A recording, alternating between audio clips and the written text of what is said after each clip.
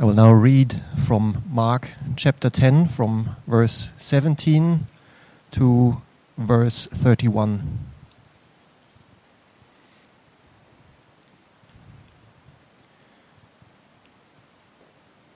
And as he, that is Jesus, was setting out on his journey, a man ran up and knelt before him and asked him, "Good teacher, what must I do to inherit eternal life?"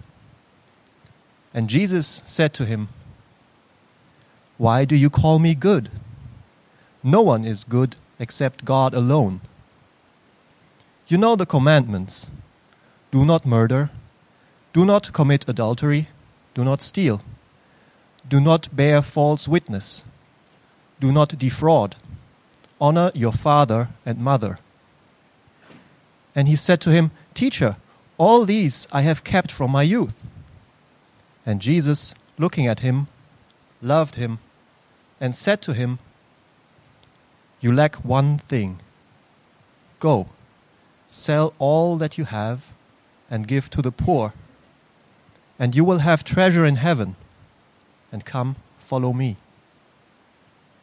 Disheartened by the saying, he went away sorrowful, for he had great possessions.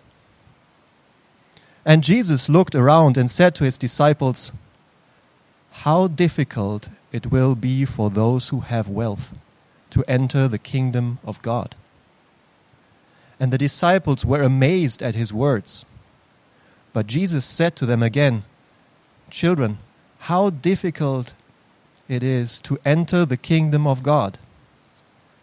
It is easier for a camel to go through the eye of a needle than for a rich person to enter the kingdom of God." And they were exceedingly astonished and said to him, "Then who can be saved?" Jesus looked at them and said, "With man it is impossible, but not with God. For all things are possible with God." Peter began to say to him, "See, we have left everything and followed you." Jesus said, "Truly I say to you, there is no one who has left house or brothers or sisters or mother or father or children or lands for my sake and for the gospel, who will not receive 100-fold now in this time, houses and brothers and sisters and mothers and children and lands with persecutions, and in the age to come eternal life. But many who are first will be last, and the last first." Amen.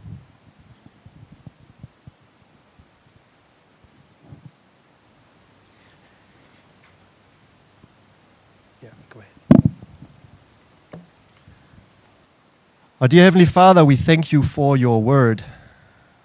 Thank you for the truth of your word, and we thank you for your promise that your word never returns to you void.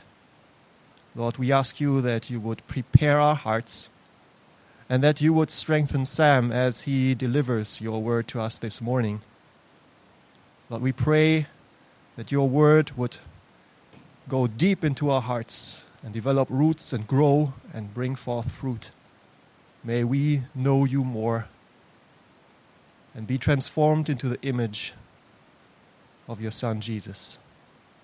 Pray this in Jesus' name. Amen.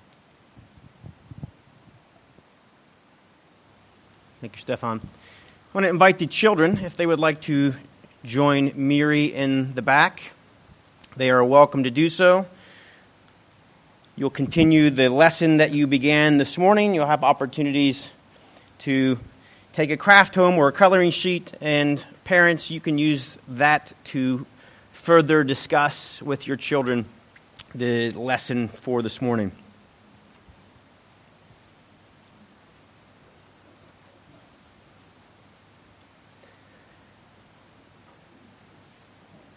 So the text this morning is often referred to as the story of the rich young ruler.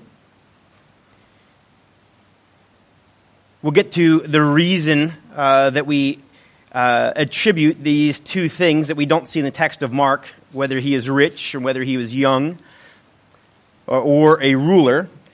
But if I were to give this story another title, I would call it a true story about why good people are left out of God's kingdom. A true story of why good people are left out of God's kingdom. The first thing I want to walk into this morning, that was a hard one for me to get out. Couldn't figure out how to tell you what I want to tell you. The first thing that I want to share with you this morning is that we're going to cover the story in two parts. So Stefan has looked or read for us 17 to 31. But we want to take specifically just a look at verses 7 through 22. Because the story is really in two parts. It's first a story of the interaction between Jesus and this man. And secondly, it's the interaction between Jesus and his disciples, trying to discuss what this means. I don't know if you saw that the disciples were astonished. They're astonished about what happened between Jesus and this man. And so we'll take a look in this specific story. We'll cover part 1 today, and verses 17 through 22, and we'll cover part 2 next week, verses 23 through 31.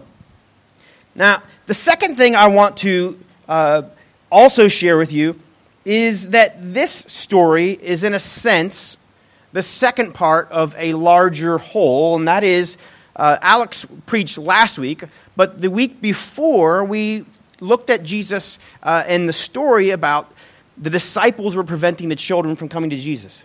And Jesus rebukes them and says, "Let the little children come to me." But Jesus teaches a really important principle. So in 10:15 he says, "Truly I say to you, that whoever does not receive the kingdom of God like a child shall not enter it." In the story this week, we, in a sense, receive the opposite side of the story. Last week, Jesus is telling us that unless we receive the kingdom like a child, we will not enter it.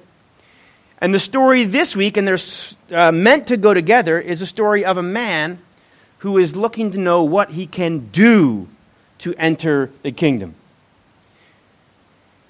The main point that we want to walk away with today, as you read the text, then you certainly saw that this man runs up to Jesus, kneels down, but he leaves disheartened and sorrowful. And so we have the story of a man who, on an appearance, expressed the desire to enter the kingdom.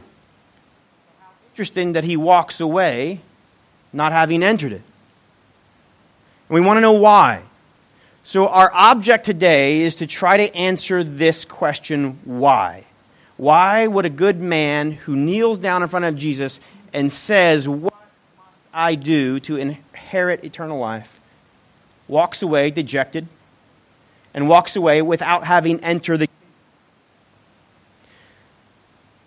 So let's begin unpacking this story between Jesus and the man. I first want to look at the man and his question. Let's focus first on verses 17 to 18. Let's read again. It says, "And as he was setting out on his journey," the picture we get is Jesus and his disciples are literally, the bags are packed. They look like they're either at the residence or at the place they're staying, ready to leave, or they're literally just getting on the road.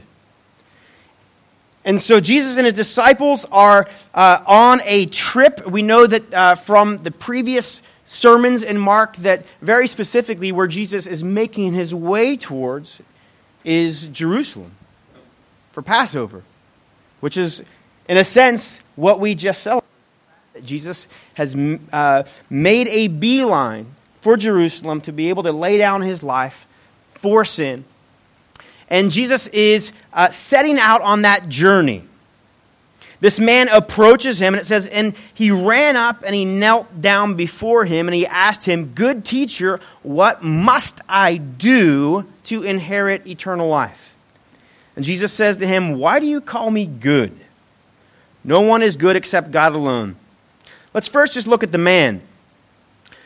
So the man who runs up to Jesus, in Luke calls him a ruler, meaning that he was probably an official or in some kind of council or in some type of court.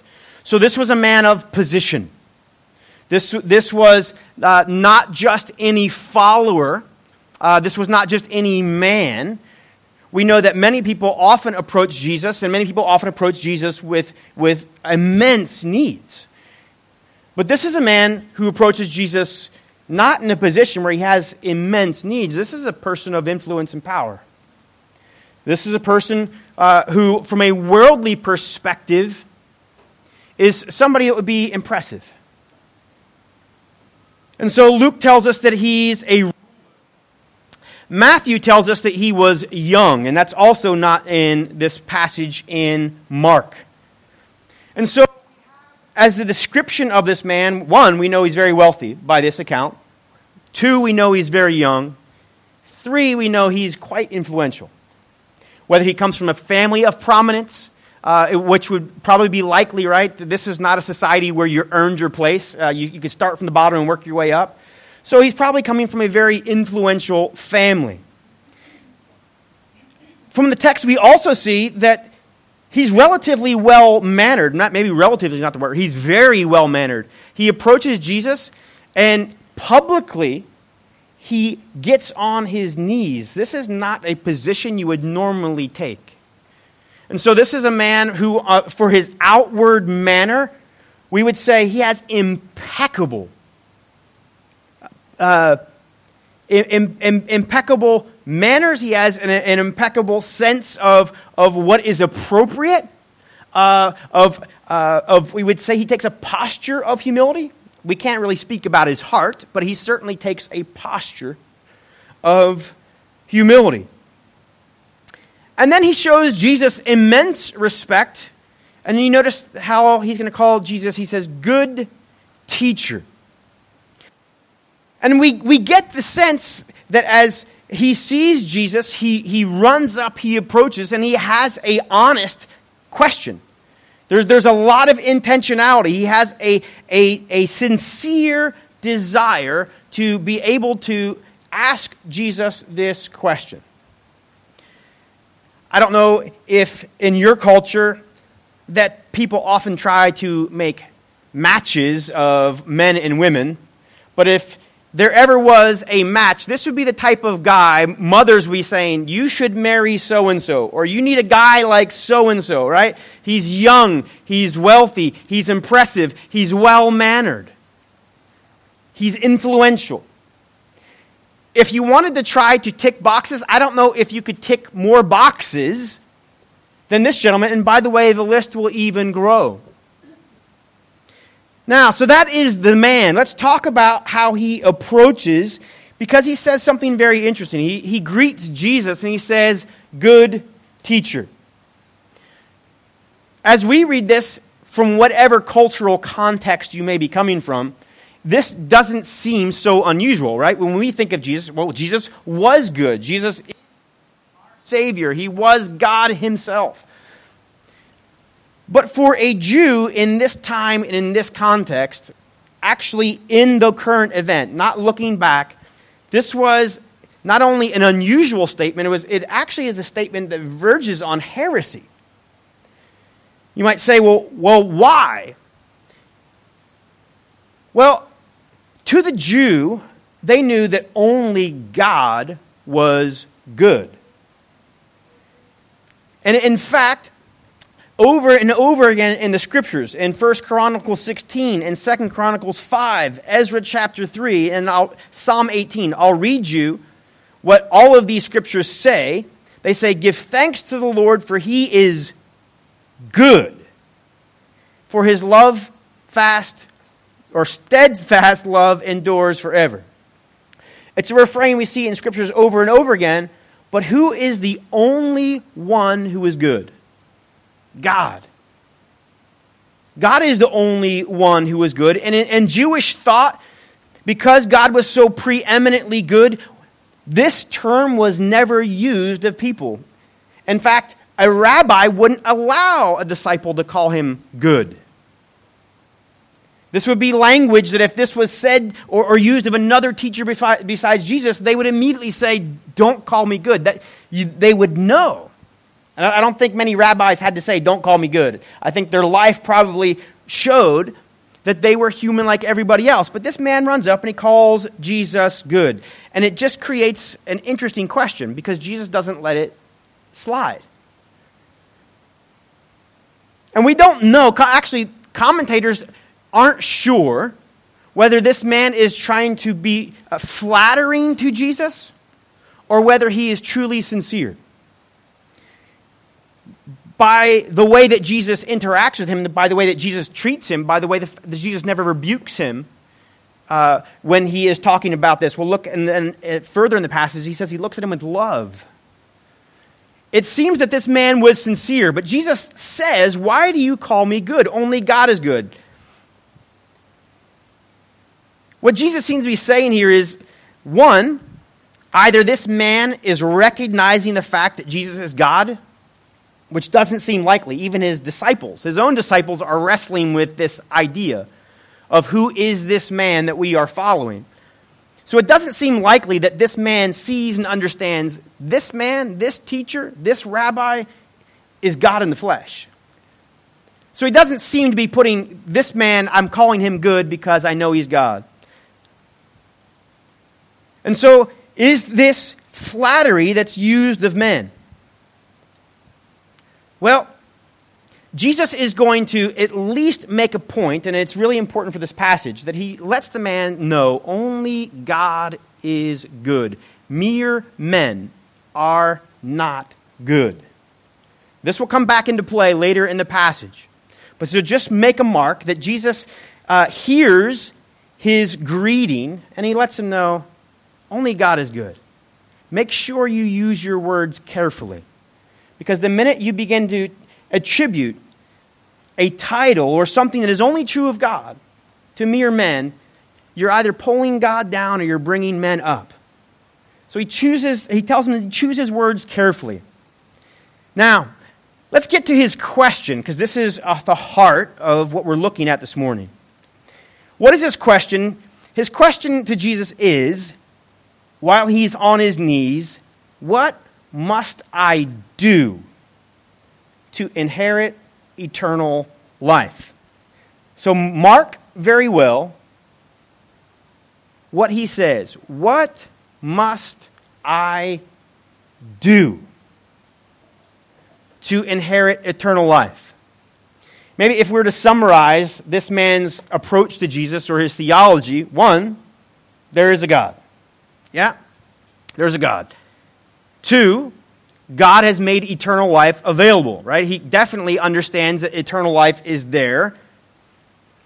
Another word for eternal life, we would say, would be God's kingdom.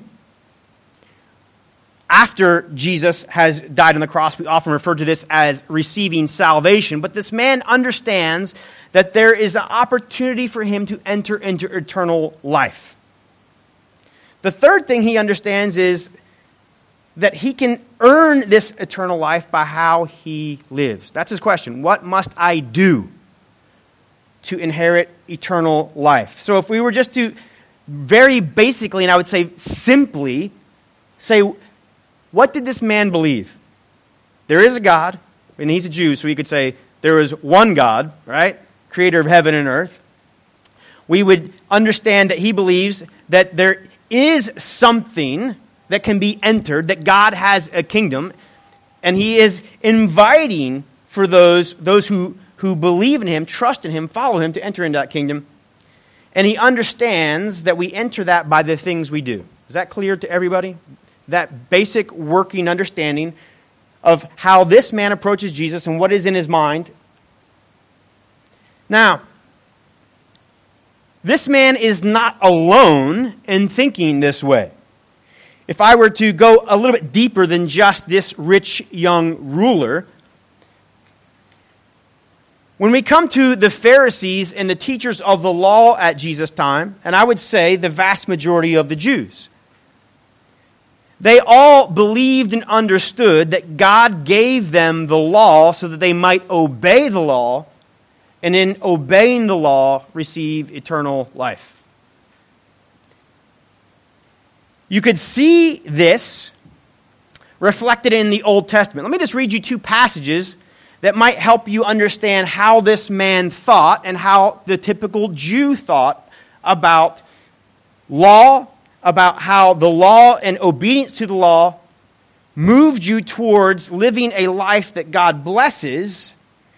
And if God is blessing in your life, then surely you have also received eternal life. Let's look at Leviticus 18, verses 4 and 5.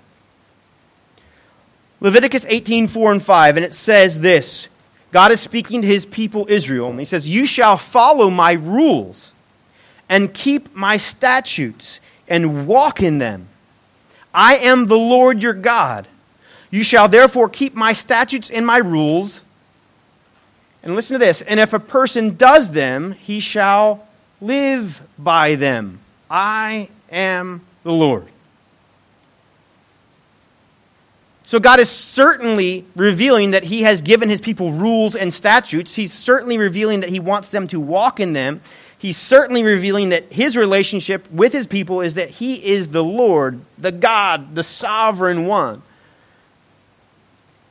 And he's certainly revealing that his expectation is that they would keep his statutes and rules, and if somebody does, they will live by them. Deuteronomy 30, verses 19 and 20 says something similar. In Deuteronomy 30, verses 19 to 20, God says, "I call heaven and earth to witness against you today. I have set before you life and death, blessing and curse. Therefore choose life, that you and your offspring may live, loving the Lord your God, obeying his voice, holding fast to him, for he is your life and your length of days,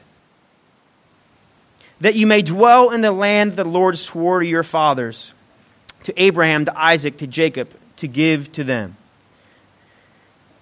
So you can see that when those who interpreted the Scriptures, the Pharisees, the leaders of Israel, interpreted the Old Testament, how they might think and teach that the way to eternal life was by doing.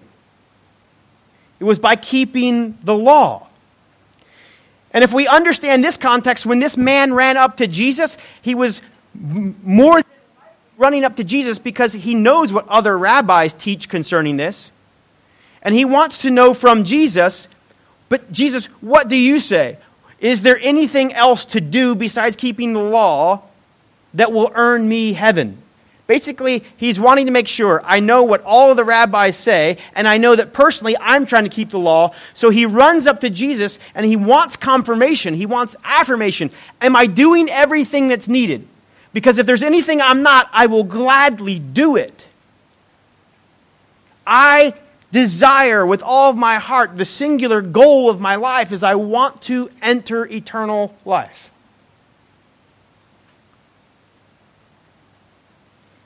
And I would guess that the vast majority of us sitting in this room would agree that when we talk about our world in general, if they do believe in a God, they probably believe something very similar in theology to this young ruler. That if a God exists, that God has told us what is right and wrong, and by doing right, that one day when we die, what God will do is look at, have we been good or have we been bad? That's the basic, most logical understanding of how God works in our world. God exists. He wants us to do good. If we do good, we earn heaven. If we do bad, we earn hell. It only makes sense. Isn't that logical? The police don't go arresting good people and putting them in jail. The police arrest bad people and put them in jail. This is our working mentality of how we believe eternal life works. Now, let's continue on with the story. Let's keep moving. Because what we are about to see is that Jesus says, this isn't how eternal life works. So Jesus is going to answer this man in verse 19. In response to this man's question, Jesus says, well, you know the commandments. By the commandments, he's speaking of the 10 commandments that God has given to his people. And Jesus skips over what we might call the vertical commandments of the command to love God or to worship God, to have no other gods before him. And he goes straight to what we call the horizontal commandments. It's the things between us and other people. So Jesus says, do not murder, do not commit adultery, do not steal, do not bear false witness, do not defraud, honor your father and mother. And here's the man's response. Teacher, all these I have kept from my youth. As we read this account, one thing we could say with certainty, and that in this man's eyes, he has truly kept the commandments. Now, this phrase, I've kept them from my youth. We've mentioned this several times as we've been studying Mark, is that the age of 13 was critical. It was a milestone in the life of a young Jewish boy. In a sense, it marks the time when he moves from a boy into a manhood that he's going to grow into. And we've often said that the spelling is different these days. We call it a bar mitzvah. But in the Old Testament, this is a bar mitzvah. And bar always means son of, right? When you say Simon bar Jonah, right? That's a biblical name. It means Simon, son of Jonah. So this boy, or this young ruler, at some point in time, he goes through the typical Jewish journey of now becoming 13, and he becomes a son of the commandment. It means he is now, in God's eyes, expected to keep the commands.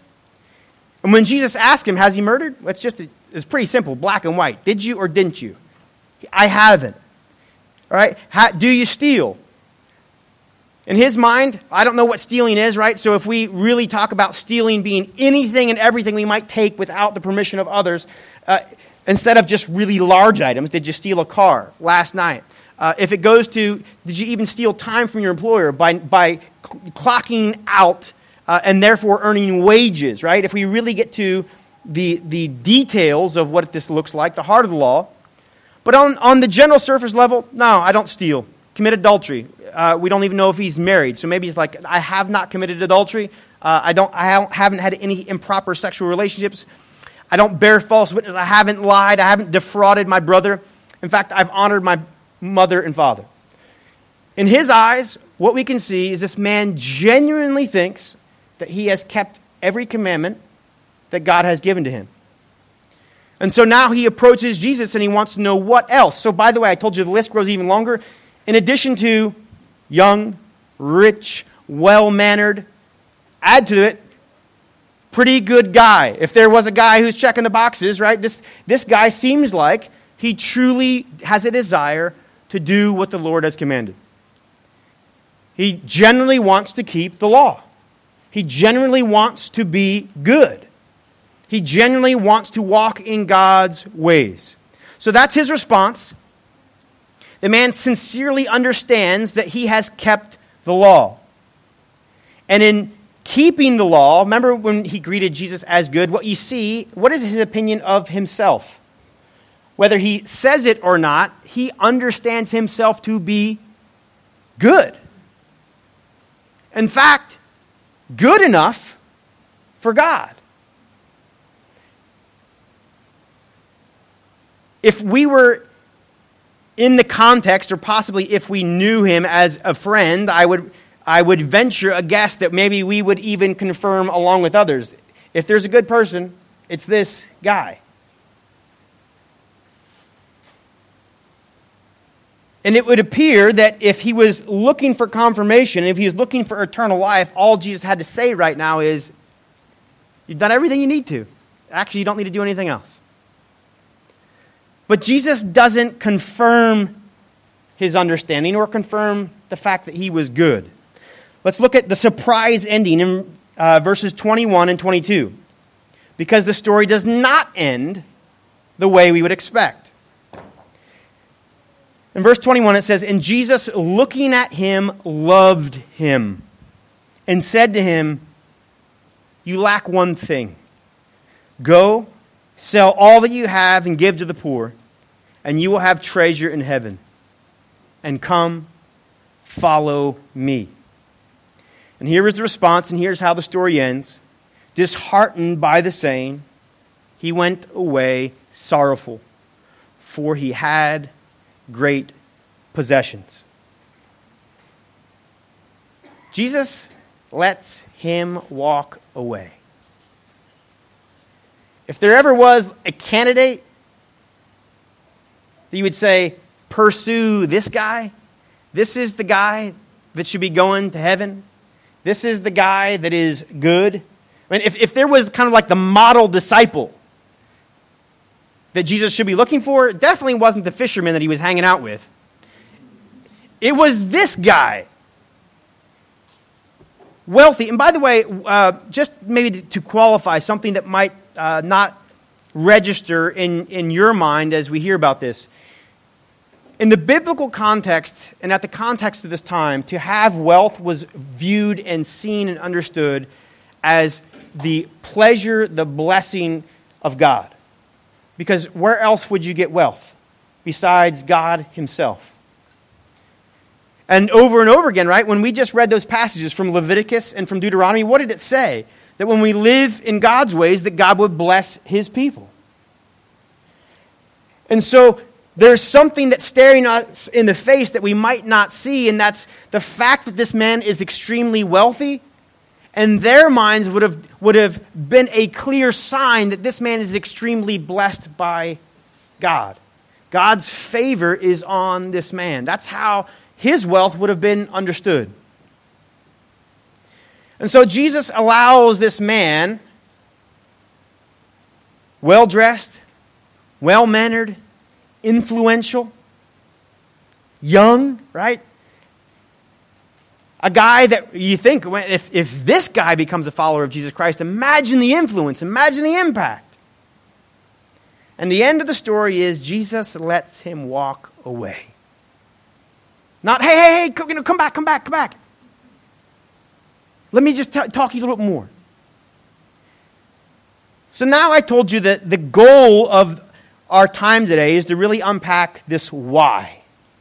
So why does Jesus let him walk away? Well, we have a clue when Jesus looks at him in verse 21, and he says he looks at him and loved him. Have you ever loved somebody and recognized there's something that they need to hear, but you don't have the confidence or the boldness to say it? You need to say something, somebody needs to hear something that they are blind to, but you, if you really love them, need to point it out, and nobody else is doing it. It often happens with people of power and influence, is that everybody else can see, but nobody says anything. Jesus looks at him, and it says he loves him. And I mentioned earlier, I believe this man is completely sincere. This is not fake. I believe with all of his heart, he genuinely thinks he wants to enter the kingdom. Jesus gives him no rebuke. He has no harsh words, but Jesus is going to do something that is going to point to the one thing that is actually preventing him from entering the kingdom. He thinks it's something he must do. And Jesus says it's something you got to let go of. Right? Because if you think about, well, did Jesus not just give him one more thing to do? Basically, he says, okay, what good thing do I have to do? If Jesus says, okay, you've done all this, now just do one more thing. That's the secret key to entering the kingdom. Then Jesus would be preaching a gospel of doing. And we know he's not. So what is Jesus doing?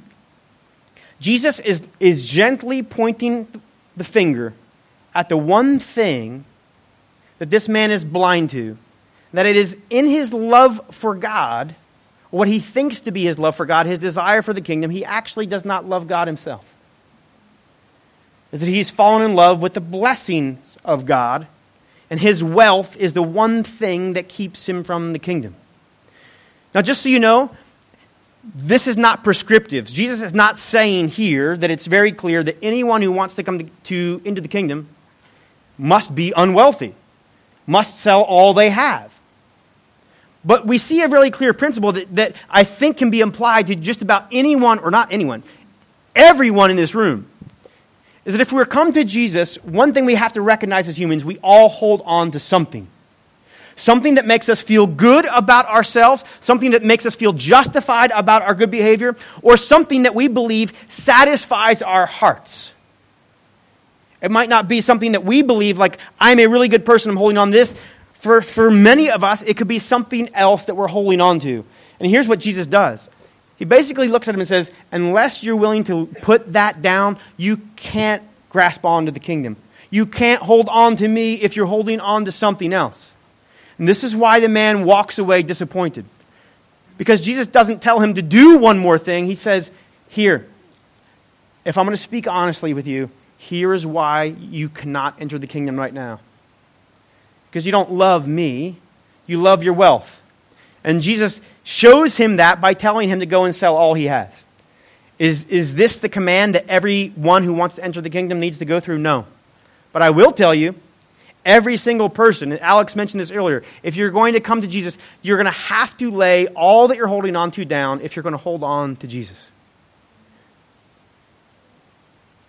Jesus never lowers the bar. In fact, one of the things that is amazing about Jesus' leadership is many leaders are so desperate for followers that they will take anyone who shows an interest. Because when people follow them, it makes them believe, it feeds their self-ego. What happens when you have a man who has no self-ego and is simply willing to tell you the truth? That's a dangerous man. And he's going to invite you to a high and holy calling. Jesus never compromises what it looks like to follow him. Not for the rich, not for the wealthy. And he speaks the truth in love, and he never softens what it will actually cost to follow him. That's a leader that you want to follow. That's a God that you want to believe in. A God who will not change for you. A God who invites you to change so that you might receive him. He invites you, actually, not to change, like give up sin. He invites you to be willing to lay down your life so that you might pick up his.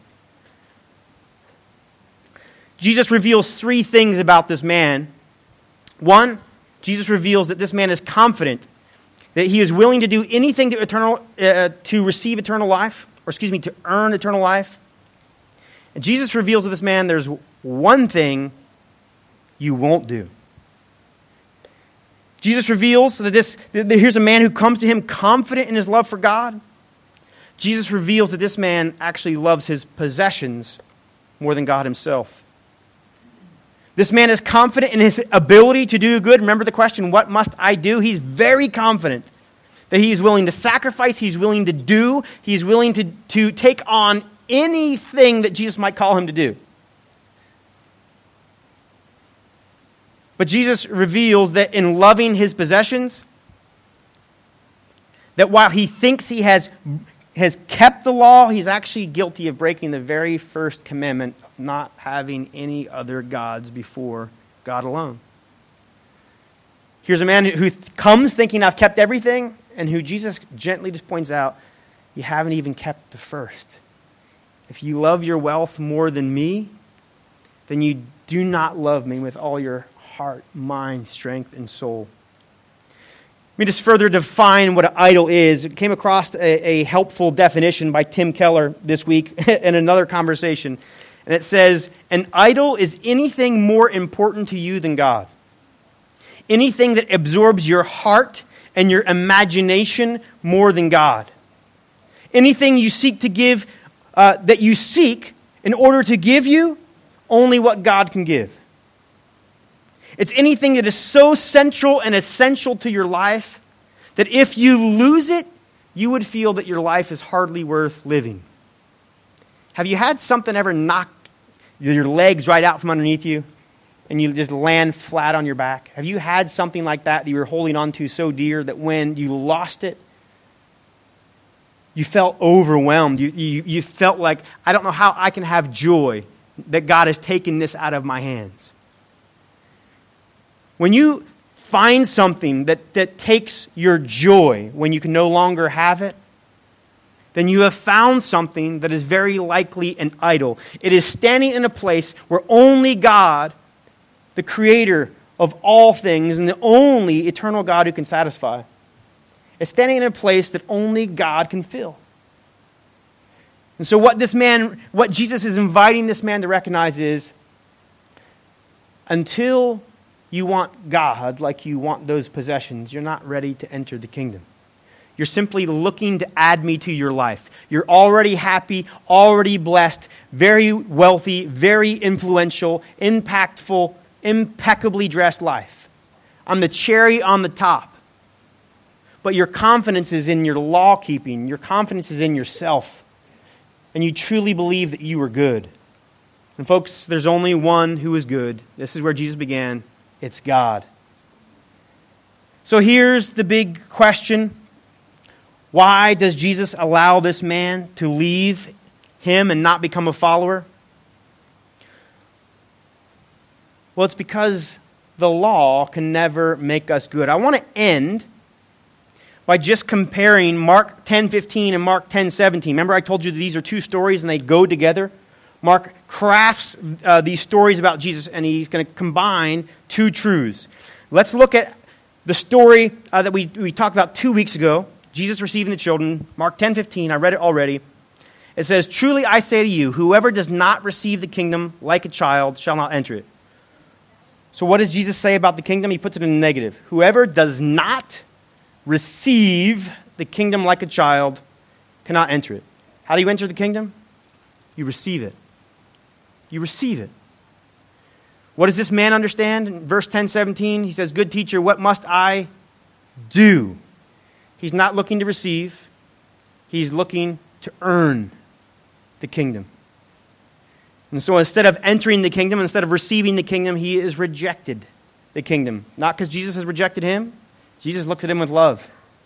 He has rejected entering the kingdom because of his love for his possessions.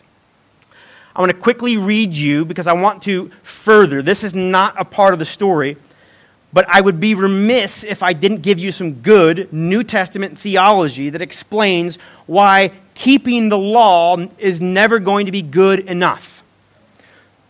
So let me read Romans 3:19 through 20. I'm just going to invite you to listen. And this is how we'll end this morning. After Jesus has come, lived, died, and resurrected, and after he has entrusted the gospel to his disciples and to his church, they begin to continually to formulate the teachings of Jesus and help us understand the role of the Old Testament. Romans 3:19 to 20 says this, "Now we know that whatever the law says, it speaks to those who are under the law, so that every mouth may be stopped, and the whole world may be held accountable to God. For by works of the law, no human being will be justified in his sight, since through the law comes a knowledge of sin." How was this man using the law? He understood that he was keeping the law. The law was proof. It was evidence that he was good. Romans tells us it's exactly the opposite. The law actually reveals that we are sinners.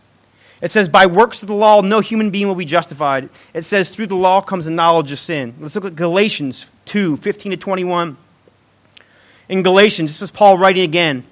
He says, "We ourselves are Jews by birth and not Gentile sinners." But then he says, "Yet we know that a person is not justified by works of the law, but through faith in Jesus Christ. So we also have believed in Christ Jesus in order to be justified by faith in Christ, not by works of the law." Notice again, because by works of the law, no one will be justified.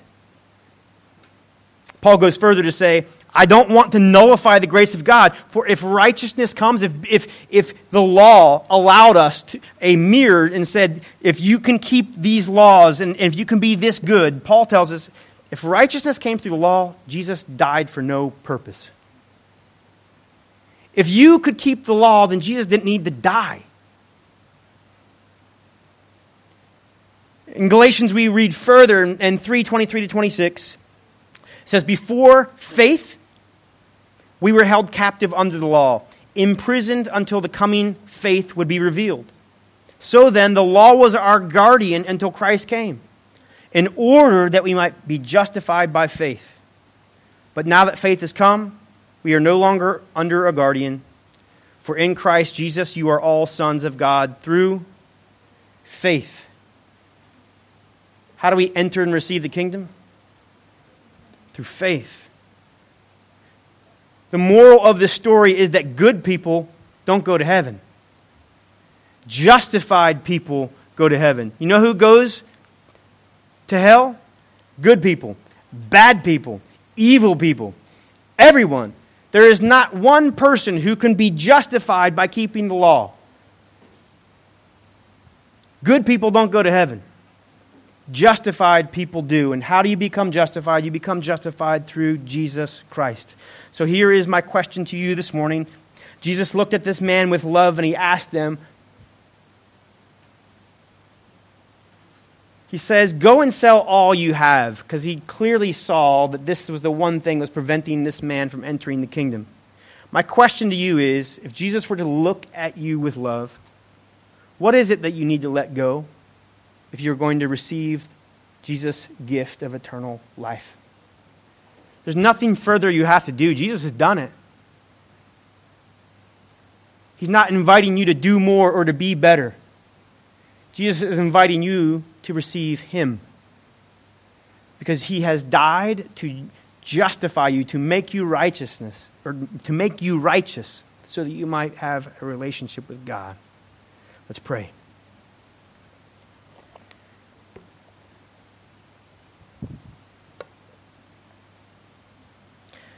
Father in heaven, we confess that you alone are good. And that while we may look at ourselves, and Father, there is so much in our lives that reflect your goodness and your glory. When we come to this text, we're humbled because what we see is that even in our best efforts, we don't keep the law. I pray that you would open our hearts, and I pray that you would open our minds to understand this truth. That by works of the law, no man will be justified, but in Jesus Christ. And through faith, we might have a right standing with you. We might enter into eternal life. We might receive the kingdom. I pray that you would not allow any heart who is wrestling with these truths to leave their eternal security uncertain. I pray that, Holy Spirit, you would work and bring them to a point where they're willing to lay down what they're holding in their hands and to hold on to you. We pray this in the name of Jesus Christ. Amen.